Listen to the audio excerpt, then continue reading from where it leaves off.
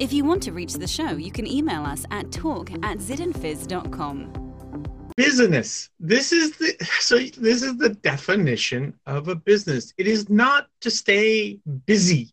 It's not the definition of business. Business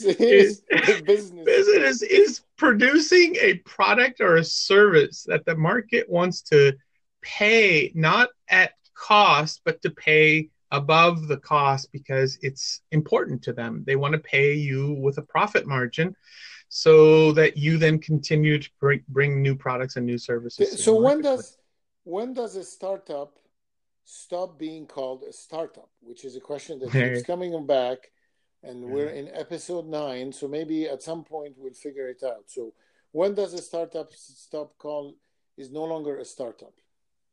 Yeah, I guess everyone can look at this differently. I see it as there's an expiration date on every startup. And that's just the modern day reality. The idea of growing a startup for 25 years and having, banks give you loans or venture capitalists give you financing, those days are pretty much done. I mean, there are businesses now. Now, Salesforce has been around for a long time. And the reality is they finance their growth through debt financing and through other means. And they're not a startup, but they like to promote themselves as such, and that's just branding.